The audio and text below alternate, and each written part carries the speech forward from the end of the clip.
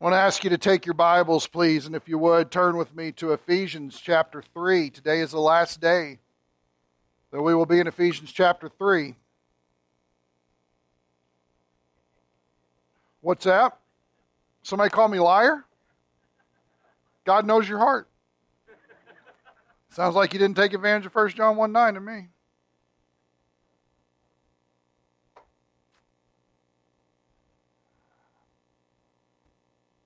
And I'll go ahead and warn you, my clock up here says something different from the clock that's back there.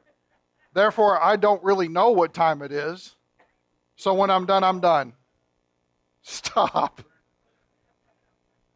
And you can't use this excuse of we got to get home and watch the Packers anymore. That ship sailed, right? I mean, come on. I'm a Packers fan too, but good gravy.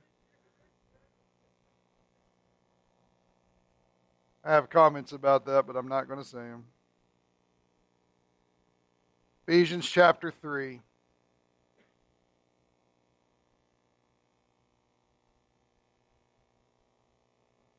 There's an important reminder that we need to come to, and that is anytime that you're going to get into the Word of God is a Holy Spirit book. It is inspired.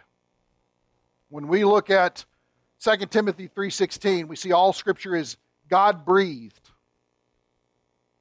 The idea is that everything that is the essence of God, of which He would want us to know, He has so put forward in a way that it ought to be displayed for us in nothing but absolute and glorious truth.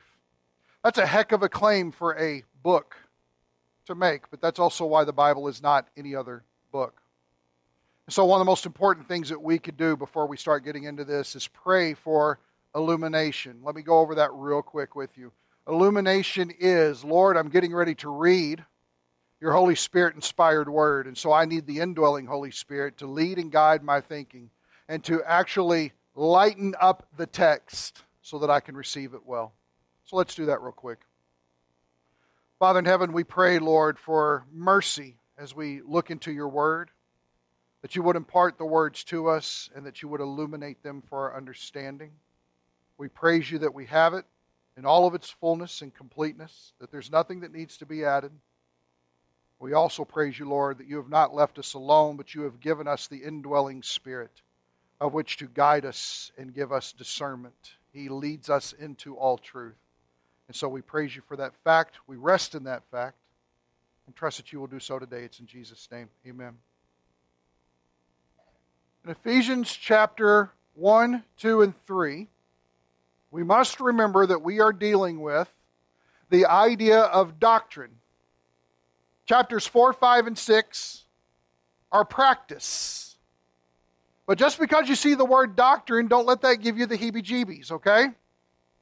Doctrine is not meant to do so. All that is sound teaching about what is true.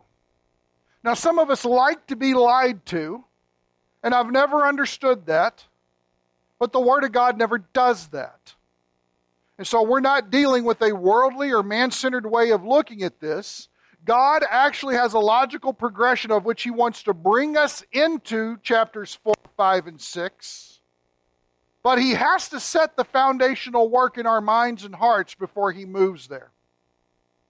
This is like when we get excited about something that we learn and we immediately try to start performing it or implementing it, but we haven't taken the time to think through why we're doing what we're doing. It's a rash decision, or it's a gut reaction, or, I didn't have all the information at first, and next thing you know, we find ourselves making a whole lot of mistakes because we neglected the beginning in favor of trying to get to the end too quickly.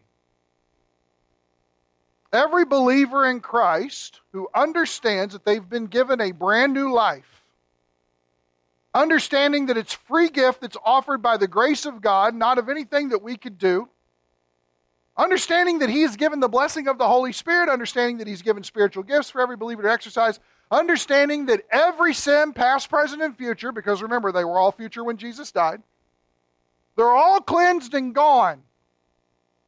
If anybody stops to ponder that for a second, there's an appreciation, I would think, that would originate in the heart. That's a good thing.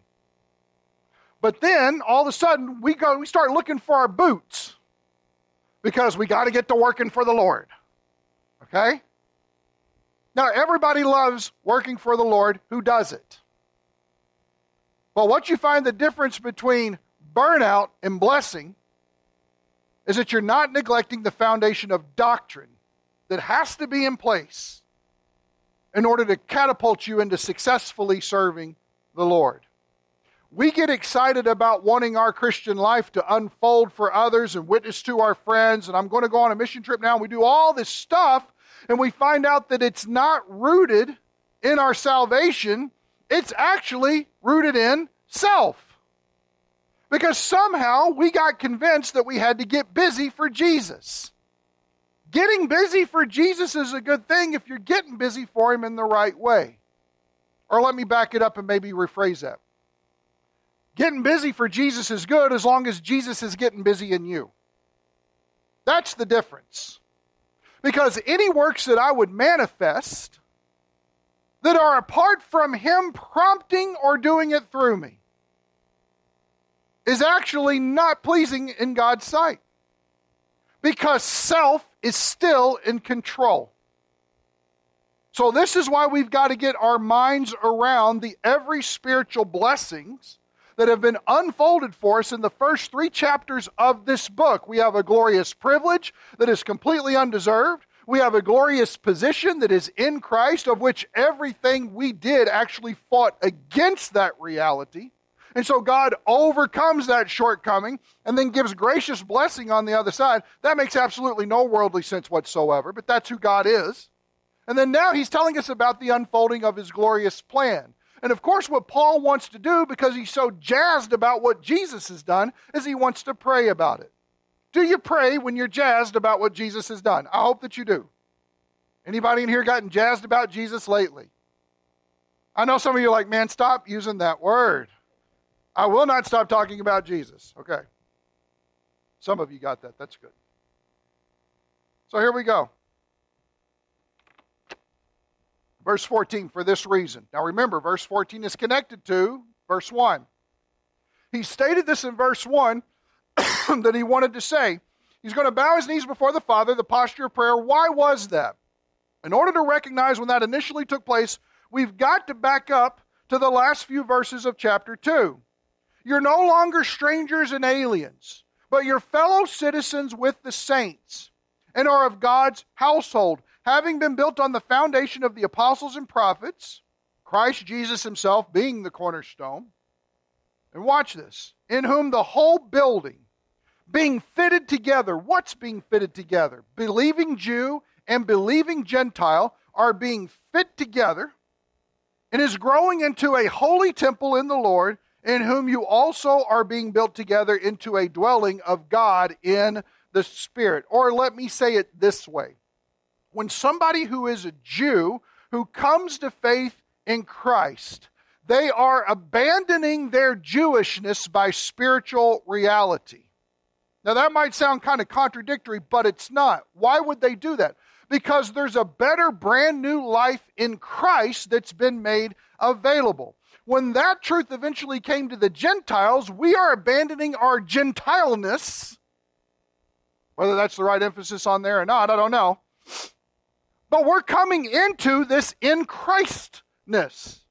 And what Paul is saying is what God is doing is He's taking both of them because their former trappings don't belong anymore, creating a brand new man out of them and generating this building that actually is going to serve as a holy of holies in which the presence of God will dwell. Well, that's you and me as believers.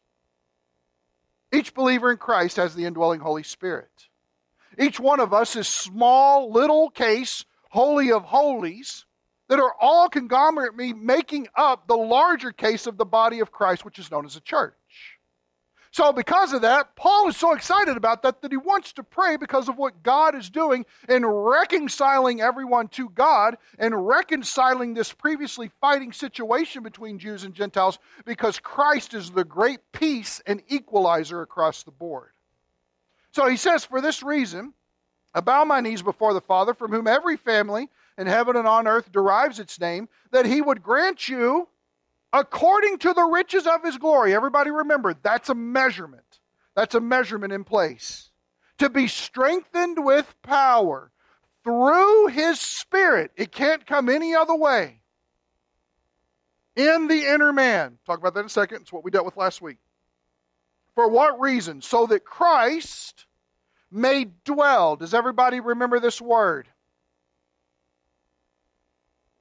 Be at home in your hearts. That's what this word means. To dwell, to be at home in your hearts. It's not that when you come to faith in Christ, He doesn't automatically take up residence within you. It's the fact that as we're growing as infants in Christ, there's a lot of jostling around and competing influences that take place. So what is he saying? Paul's prayer about this spiritual reality is not saying, get busy and prove that you're really saved. He's not worried about that.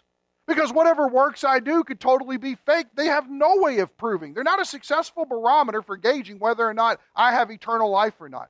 Works don't work that way. They are an outpouring of the brand new life that we have. They're never a measurement of it. So since that is the case, and it's all by grace and it's by faith alone, notice that He must dwell in our hearts through faith, by believing. That's the only way it can happen. And it's got to come through His Spirit which dwells within us. But the idea is that Jesus would finally be able to settle down. Imagine it this way if you have to get silly with it. Within every one of us, we got a lazy boy chair that's being unused. And when you come to know Jesus, He comes in and He wants to have a seat. But He's got to kind of get greed out of the way. Pride seems to want to take up a lot of that furniture. And as He begins to root that stuff out, and we become strengthened in our mind, in our will, in our emotions, and we start leaning into the Lord Jesus in a trust relationship, again, not doing anything, just becoming more and more convinced that all the realities already secured and made available to us are really true, so we start thinking and implementing that. We start changing how we act and think. We start changing what our value system is. We start changing our choices. And it's all in light of the fact that the already delivered truth is now just being better embraced and assimilated in my life because the Holy Spirit is doing that. That's the strengthening of the inner man that's taking place. It is taking the inside and buffing us up. He's here to pump you up. Everybody remember that one? That's what He's doing. And the more that Jesus can get in that lazy boy chair, the great thing that Paul wants is for him to grab that handle and go.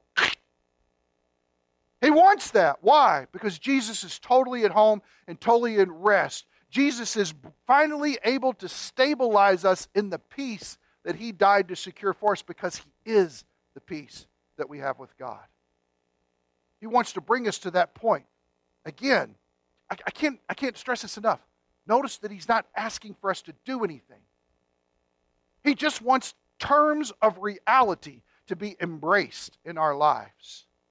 And He's saying, God, please grant them this strength. Know that it has to come through their spirit. Notice that it has to be done by faith, by believing. Now, we brought this up last week, so I want to show it to you. Moody Bible Commentary, if you ever have a chance to get one, it's a pretty good little one-volume commentary. Thick, it's beefy, but it'll help you. The inner being is parallel to the heart in verse 17. It refers to the location of the intellect, the mind, the emotions, and the will. So remember, when you become a believer in Jesus Christ, the Holy Spirit moves in, makes your spirit righteous, and evicts the old man. Throws the old man out. That sounds terrible, doesn't it? Unless the old man is full of sin and makes you sin. Get out of here. You're not welcome anymore. Why? Because this is a place where the Holy Spirit now dwells. And He dwells there perfectly.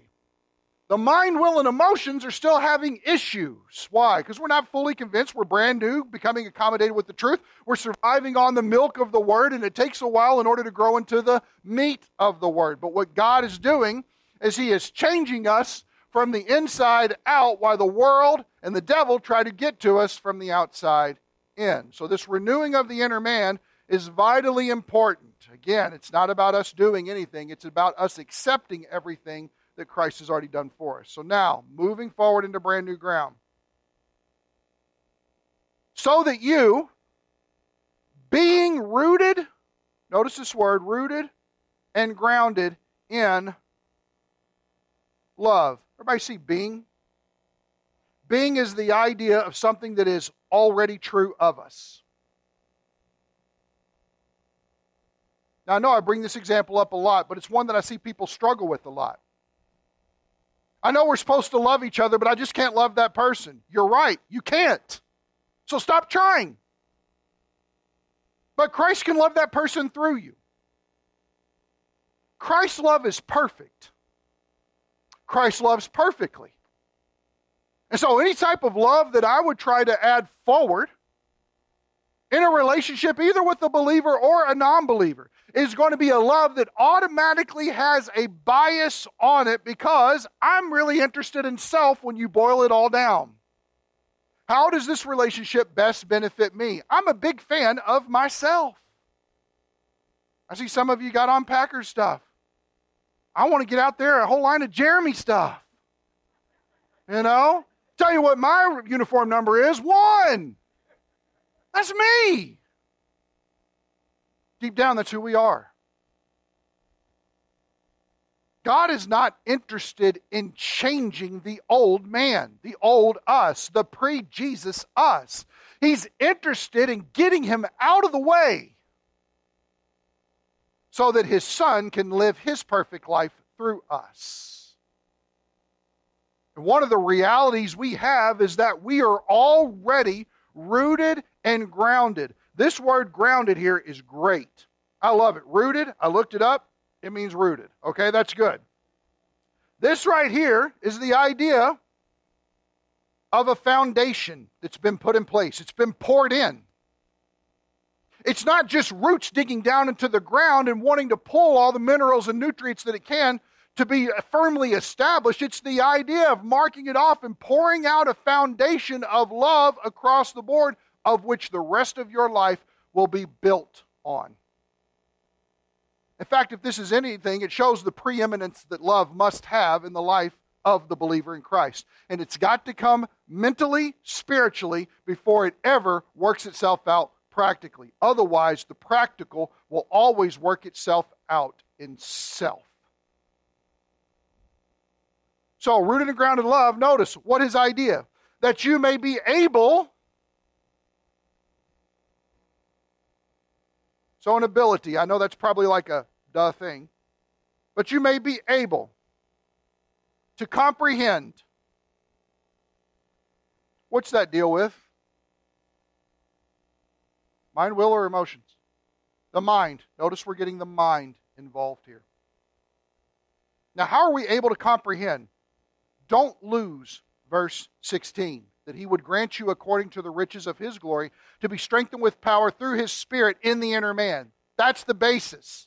But if we are strengthened, if we are leaning into now the truth of God's word, it grows us someplace. Everything that grows has got to go someplace. Any of you that have ever taken stock in that, like Pure Shot or whatever that stuff is, what is that stuff that you go out there to you're like, how in the world do I have all this concrete? And next thing you know, it looks like a vineyard's taking place. You guys ever done that? Am I the only person? Weed killer. Sorry. Hey, I communicate for a living. It's great. Anybody ever gone out there with that stuff? And you're killing it down. How in the world does that stuff sprout up? Because anything that grows has got to go somewhere. And you sometimes wonder, this blacktop is as thick as can be. This concrete is as thick as can be. Why do I see this incredible growing thing coming out of here? Everything that grows has got to go somewhere. And so what Paul is doing is he's directing our growth. If all of this is the reality of what you're accepting in Christ, and your mind, will, and emotions is becoming more accepting of what God has done for you in Jesus, then the reason why that's important, with the foundation of love already being there, is so that you would begin to mentally grasp something. And what is that? To grasp with all the saints, all believers, what is the breadth and length and height and depth? Let's stop here. How wide? How long? How high? How deep? And what is it? And, in addition to those four factors, to know the love of Christ. See this word? We're familiar with this. Agape love. Sometimes I think it would be better if our Bible translations had the difference between agape love and phileo love. We're dealing with that. Notice the idea also here is the bringing up of the mind again. How the means of which we ought to start thinking in a brand new direction. You got to be thinking in this direction before you ever act in this direction. Otherwise, the action will be misplaced. But notice this, the idea of love. Good definition here. That which wills the good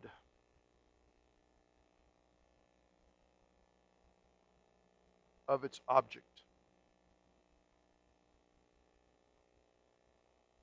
And that is Geisler. That which wills the good of its object. In fact, this is what begins to understand how much God cares for you and why He did what He did. In God's case, we actually use a special word for this, a compound word, omnibenevolent. Omni, all. But the idea of benevolence is the idea of having goodwill toward somebody. It's God's emotive, all goodness toward us in Christ. What does God will for your life that's terrible? Anybody? Like, man, God really hoodwinked me on that one. My life is so much worse off when I trusted Him. Anybody? No, why? Because God doesn't do that. It's completely contrary to His character. He can't do that. That puts it in a realm of unapproachable as far as God is concerned. Because it would be for the bad or the lie or the false of ourselves. God is not working in that way. Everything that He has the ultimate good of all things before us. And yet, some reason we're so reluctant to trust when His very character and nature screams goodness, goodness, goodness. Paul's desire is that the mind, will, and emotions would be strengthened by the Spirit to comprehend the vast nature of Christ's love. Why? Because look at this. Which surpasses knowledge. Does Paul want you to think or what? Paul's saying, I want you to know something that surpasses knowledge. You can't get there any other way but supernatural. The Spirit has to bring the things that are otherwise unknowable and too great for the mind to comprehend into our lives and be Spirit wrought in order to change us. Sometimes people struggle their entire lives because they just need to change. I wish I could change this about myself. And a lot of times we find that it's incredibly powerless to even attempt to do so. And when we have attempted to do so, it's created a lot of heartache, a lot of stress, and a lot of bills. Could we all stand to know what the width and length and depth and height of Jesus' love is a little bit more? We could. Now let me ask you this question. Why? Somebody tell me why. Why would Paul say, my prayer, this is all still one prayer. It's still one prayer. It's only a few verses long. It's still one prayer. My prayer is that your mind, will, and emotions would be strengthened to such a means through the Spirit that dwells in you to the point where you've become so strengthened that you would begin to understand even more the height and the width and the depth and the length. And to know, it's almost like those four didn't cover it and so he had to throw and to know on there. The love of Jesus, which by the way surpasses knowledge. Why does Paul want us to know this unknowable fact? this otherwise unknowable fact. Why? Think about it. Think about it. What's he trying to do? Alex, what's up? To make you unshakable. Well, to bring you in a relationship, which he's already done that with Christ, right? So into greater fellowship. He wants to bring you into greater fellowship. To experience God. His kindness is meant to lead us to repentance. Kelly. Because of his costly grace. Grace cost him a lot, didn't it? Free to us cost him a lot. There's where the payment's made. Mike. To become more Christ-like. Man, these are all great answers. I love it. I don't know that any of them are wrong. That's great. What are you guys thinking? Thinkers. I love it.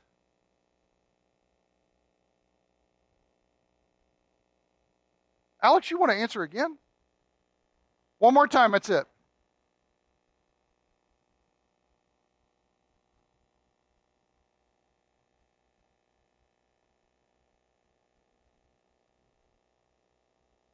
Good, good. Everybody, get in your DeLorean and go back to the garden for a second. Okay? And after they both ate, their eyes were open and they knew that they were naked. Now that's weird. I mean, admittedly it is, isn't it?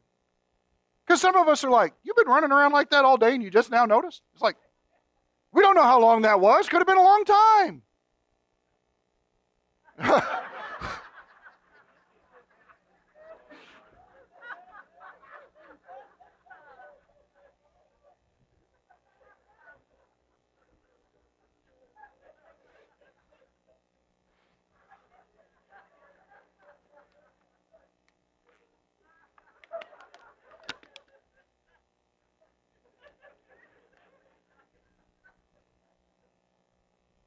I don't doubt it.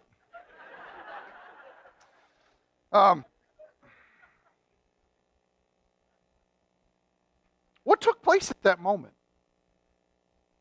Can you imagine? You're sitting there, mouth is full of apple, probably the best apple you ever tasted in your life. And all of a sudden, ooh!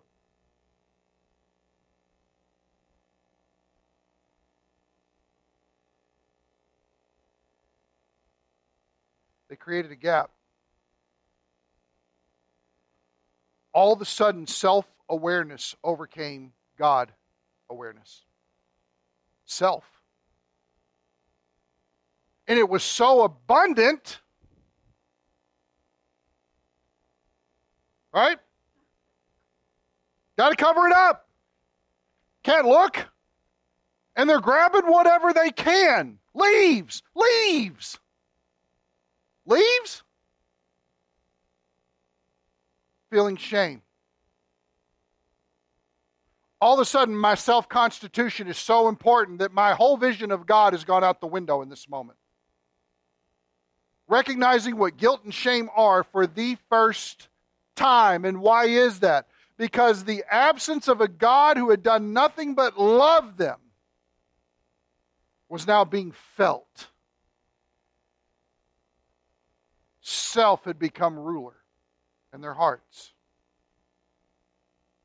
So when he's praying about this, because we've been trained like successful little sinful monkeys a long time in this circus called the world.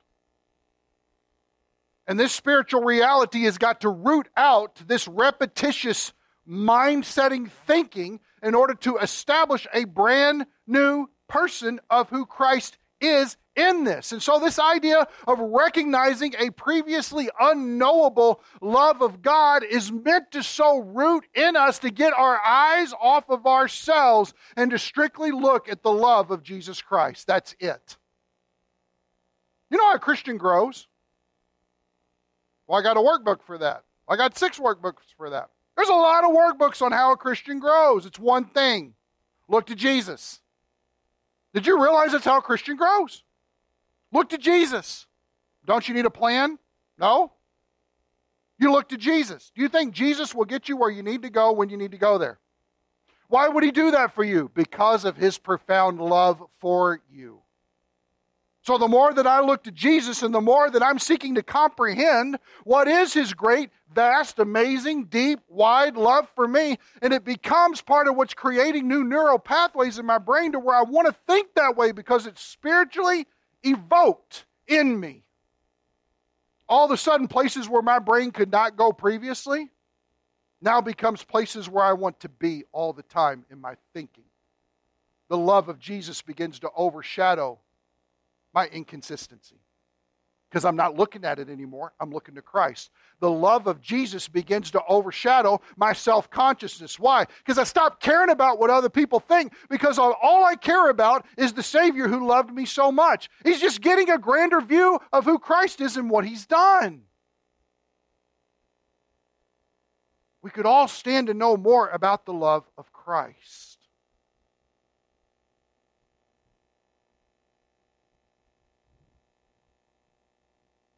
I don't like you, left side. Why? Here's the reason. That you may be filled up.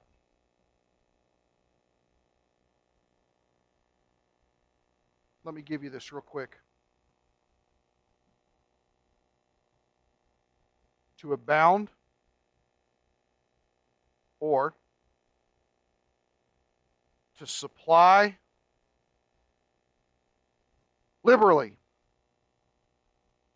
It's getting cold. All of a sudden, my feet are becoming a little rougher than what I thought they were during the spring and summer times. So I need to pull that lotion out and apply liberally in order to soften it up, in order to make it more palatable. So when I don't put on my socks, it's like,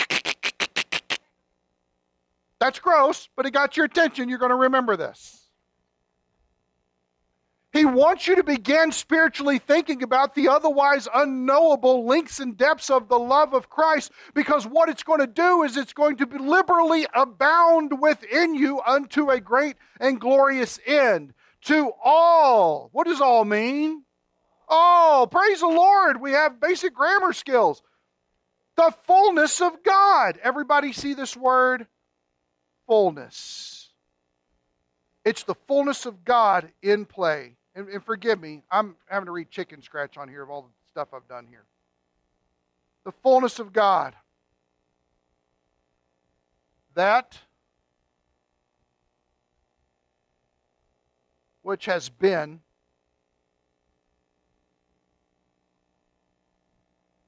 completed. In other words, it's God's intended end. We didn't just come to saving knowledge of the Savior to get in the door.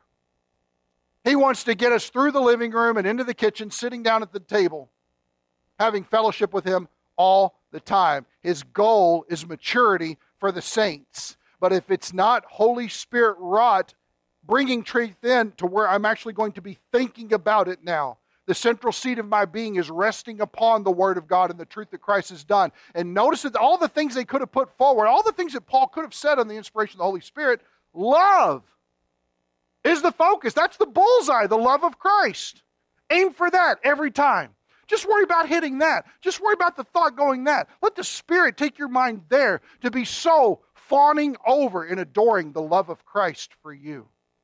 Think about how great it is. You know what's the interesting thing about how wide and how high and how deep and how long it is? It tells you one thing, that anywhere that you end up in life, the love of Christ is already there for you. Boy, I really am in a deep hole in this one. Well, guess what else is there? The love of Jesus. So we start thinking along those ends. Now, I want to tell you I'm running out of time, but I don't know. So,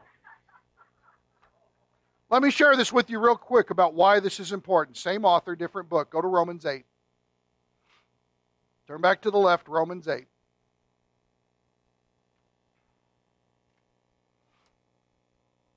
I know it's a little warm in here, but praise the Lord we have a warm church. Have you ever had church in a cold church? Okay, just want to make sure. Couldn't help but to notice that might lessen complaints. So, what is the vast nature of Christ's love for us? Here it is, Romans chapter 8. Look at verse 35. Who will separate us from the love of who? Think about this. That's a good question, isn't it? Anytime that we get all caught up in life circumstances, we feel like the walls are closing in on us, or we're simply dealing with a situation where we committed a sin as such, it's going to send us in the corner so that we're sucking our thumbs like a child because we don't know how to deal with it. Am I really saved? Am I not really saved? Call a spiritual time out and bring Romans 8:35 out. Who will separate us from the love of Christ? No one. That's the implied answer. Especially not ourselves. Well, you can't get to a point where you sin for so long and then you're not saved anymore. Who in the world told you that? It wasn't the Word of God. Say it again, Steve. The enemy. The enemy wants you to do nothing but doubt the security of your salvation. If you doubt the security of your salvation, you doubt the extent of the love of Christ for you. If you doubt the extent of the love of Christ for you, then you're constantly going to live trying to earn that love. If you're constantly trying to live to earn that love, you are now becoming the person that should have been on the cross for your own salvation. And I don't know about you, but I make a terrible Savior. A terrible Savior. Yes. And you do too. Notice this. Will tribulation or distress or persecution or famine or nakedness or peril or sword, any of those things separate you from the love of Christ? No. In fact, it wouldn't be a bad idea in your Bible right now. Just as it's written, for your sake we're being put to death all day long. We're considered as sheep to be slaughtered. But in all these things, we overwhelmingly conquer. We are more than conquerors, is how some of them say, through him who loved us.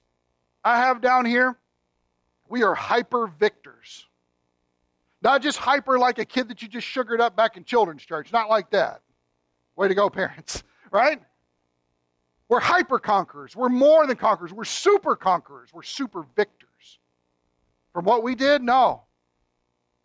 We're super victors through, there's that word again, him who loved us. His love makes us the exceeding abounders in our reality, regardless of our situation. For I'm convinced that neither death nor life, nor angels, nor principalities, nor things present, nor things to come, nor powers, nor height, nor depth, nor any other created thing will be able to separate us from the love of God, which is in Christ Jesus our Lord. And just thinking about the idea of things to come, people worry themselves sick about the future. Keeps them up at night. Having to get up and go in the other room and just pace or do whatever to keep their minds busy so they're not thinking about how scared to death they are about the next day or the next week or the next month. Guess what? You're not anywhere and you're not going anywhere of which the love of Christ is not already there for you.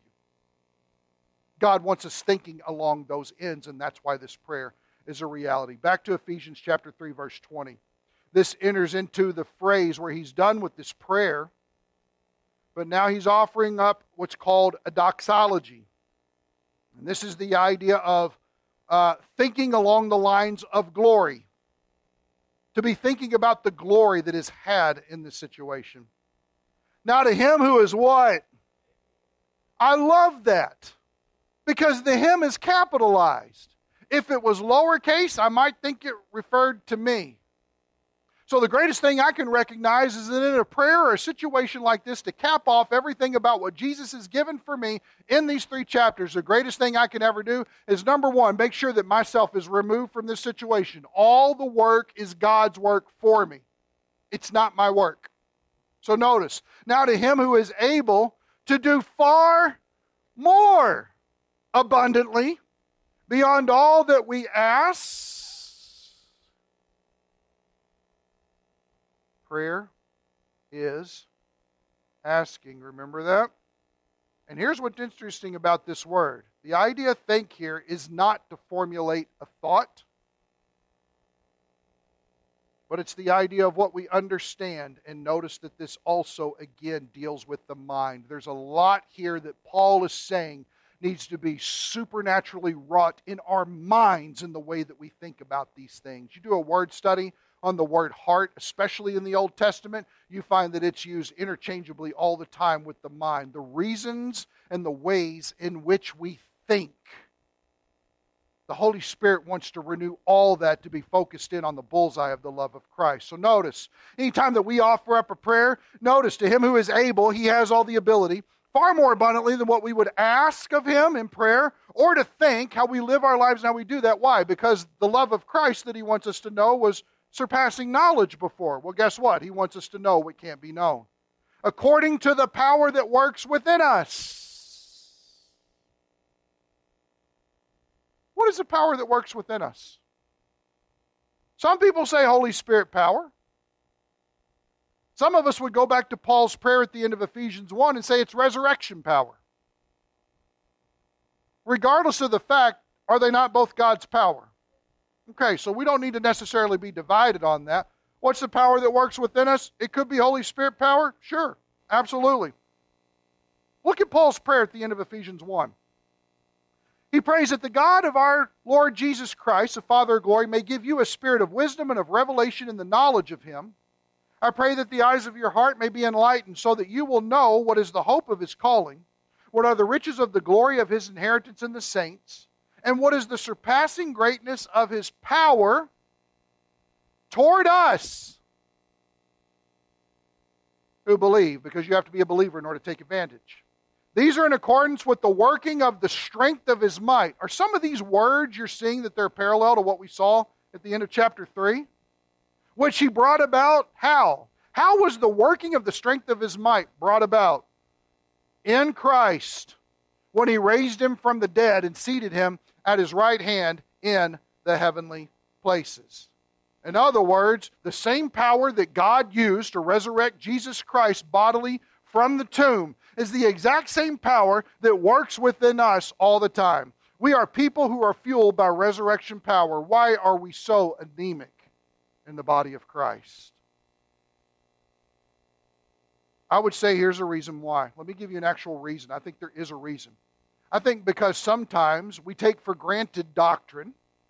We get so consumed with doing rather than focusing on our being in Christ. We get so focused on our practice rather than really solidifying and embracing our position in Christ that he died to supply freely for us.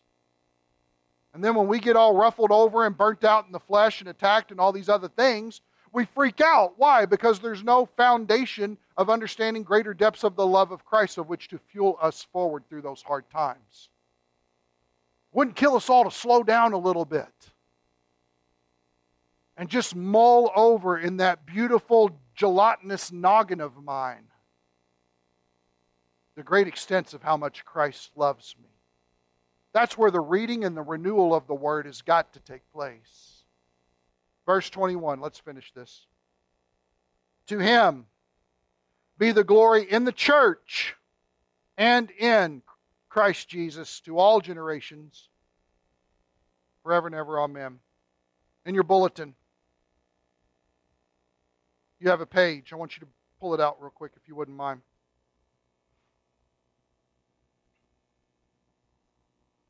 I want you to notice that this is 2 columns, filling up a page and a half. In your bulletin, you should have this folded up and tucked in there. If you need an extra copy, we can get it for you. That's fine. Just in the book of Ephesians, these are the already blessings for the believer in Christ. This is just a pet project that I like to do. And the goal is to go through and find truths that are freely bestowed on us in Christ. Either the idea that they are a reality that I need my mind to begin wrapped around because they're true of me, or it's now a brand new potential that I have because of my new life in Christ. So I am loved perfectly by the Father, absolutely, that's a reality, but I also have the capacity to love of which I didn't have before and can become experiential in my life. That would be an example of this. So look at this just real quick. This is just the first 3 chapters, and I was able to find 52 things. I encourage you to go through those first 3 chapters. You might find 55 things. Great, let me know. I'm sure this list is not perfect. But let's go through it together and just think about what we've seen so far. Number 1, we're saints. We're saints. all of my ex-Catholic brethren and sistren, you're saints, and you didn't have to be dead a long time to get there. Jesus was actually able to get you over that trial period and bring you right into sainthood in that moment. Why is that? Because the idea of saint means to be a holy one before God, to be set apart. And why are you a holy one before God? One reason: you're in Christ. And Christ is the Holy One of God. So, you're a saint. We're blessed with every spiritual blessing in the heavenlies. We're chosen in Christ. Remember, we're not chosen to salvation, go to heaven when we die. Some are chosen to hell when they die. That's not taught in the Bible. What it says is we're chosen to be holy and blameless before Him in our love. We now have that capacity we didn't have before. Choosing is always unto service. Notice it says here, we've been predestined to the adoption of sons. That's our glorification. We've been predestined by Him according to the kind intention of His will. We've been predestined to the praise of the glory of His grace. We're recipients of His freely bestowed grace. We're redeemed through His blood. We're forgiven of our trespasses. We're forgiven according to the riches of His grace. His grace has been lavished on us. The mystery of His will and the dispensation of the fullness of times, in which all things will culminate in Christ Jesus. It's His kind intention and His will to give us wisdom and insight into that matter. He wants us to know end times things about the ultimate rule of Jesus Christ over everything. That's His will for us, and a reality we can now comprehend. We have a portion or a light given to us in Christ's future administration or dispensation that was predestined for us. We've been sealed with the Holy Spirit of promise. We're God's possession, awaiting future redemption. We have the capacity to love all the saints. We have access to greater wisdom and revelation in the knowledge of God. We've been enlightened that we may know the hope of His calling. We've been enlightened that we may know the riches of the glory of His inheritance in the believers. We've been enlightened to know the surpassing greatness of His power towards us. We've received God's rich mercy. We're greatly loved by God. We've been made alive together with Christ by God. We've been raised up with Christ by God. We've been seated with Christ in the heavenlies by God. Do you realize that if we just thought according to our position in Christ, everything in our lives would be a situation where we're looking down by being seated next to Christ on everything that's going on? Does everybody realize that? We're seated with Christ. Where's Christ seated? At the right hand of the Father. Guess who's next to Him? Ding! Let me blow you away with His grace. Ding! Right? There it is. If you're a believer in Jesus, you're already seated there. It's not something for you to attain or work hard or you need to starve yourself or go hang out in a monastery. No, it's yours already. And you did nothing to get it. And guess what? God gave it to you. That's what His already spiritual blessings are. Freely bestowed by His grace. It's all yours. And He's just waiting for you to come into an embracing knowledge of it. Notice after that, there's more, okay? Lick your fingers like there's barbecue on them. Here we go. Seated with Christ in the heavenlies by God. We're examples of the surpassing riches of God's grace in kindness. We're saved by grace. We're God's workmanship created in Christ Jesus. We're created in Christ for good works that have been prepared beforehand. We're brought near by the blood of Christ. Next one. Number 32. We're possessing the person of peace, Jesus Christ. We actually have possession of Him within us. Number 33, we're unified and at peace with believing Jews and one new man. We're free from the law. No, there's a lot of churches and believers that struggle with that. Somehow they're still under the law. God says no. Jesus paid it all. Jesus fulfilled the law for us. He is our righteousness. We don't need the law. We don't have to uphold the law. The law has no bearing on the church. None. Notice after that, we're reconciled to God through the cross. We have access to God through one Spirit. We're fellow citizens. We're of God's household. We're growing into a holy of holies, into the Lord. We're built together into a dwelling place for God's Spirit. We're able to know the mystery revealed to the apostles and prophets. We're fellow heirs of the body, fellow members of the body, fellow partakers of the promise, revealers of the manifold wisdom of God to spiritual forces in the heavenlies. We have boldness and confident access to the body. We are strengthened with power in the inner man by His Spirit. We have greater fellowship where Christ will feel at home in our hearts. We are rooted and grounded in love. We have greater fellowship enabling us to comprehend the multifaceted love of Christ which surpasses knowledge. We have greater fellowship to be filled up with God's fullness, and we have His power working within us. None of this is earned. All of it is freely supplied. And that supply never runs out. So we find ourselves overwhelmed, discouraged, full of stress. Tension is at an all-time high. We're doubting. We're scared. This is who you are. We think this is a paper. It's a mirror. This is who you are. This is who I am. Well, I'm not deserving of that. God knows. That's why the word grace is brought up so much. His Son is deserving of that. And it's His Son's good pleasure to have His cup overflow onto you and me. Let's pray and then worship.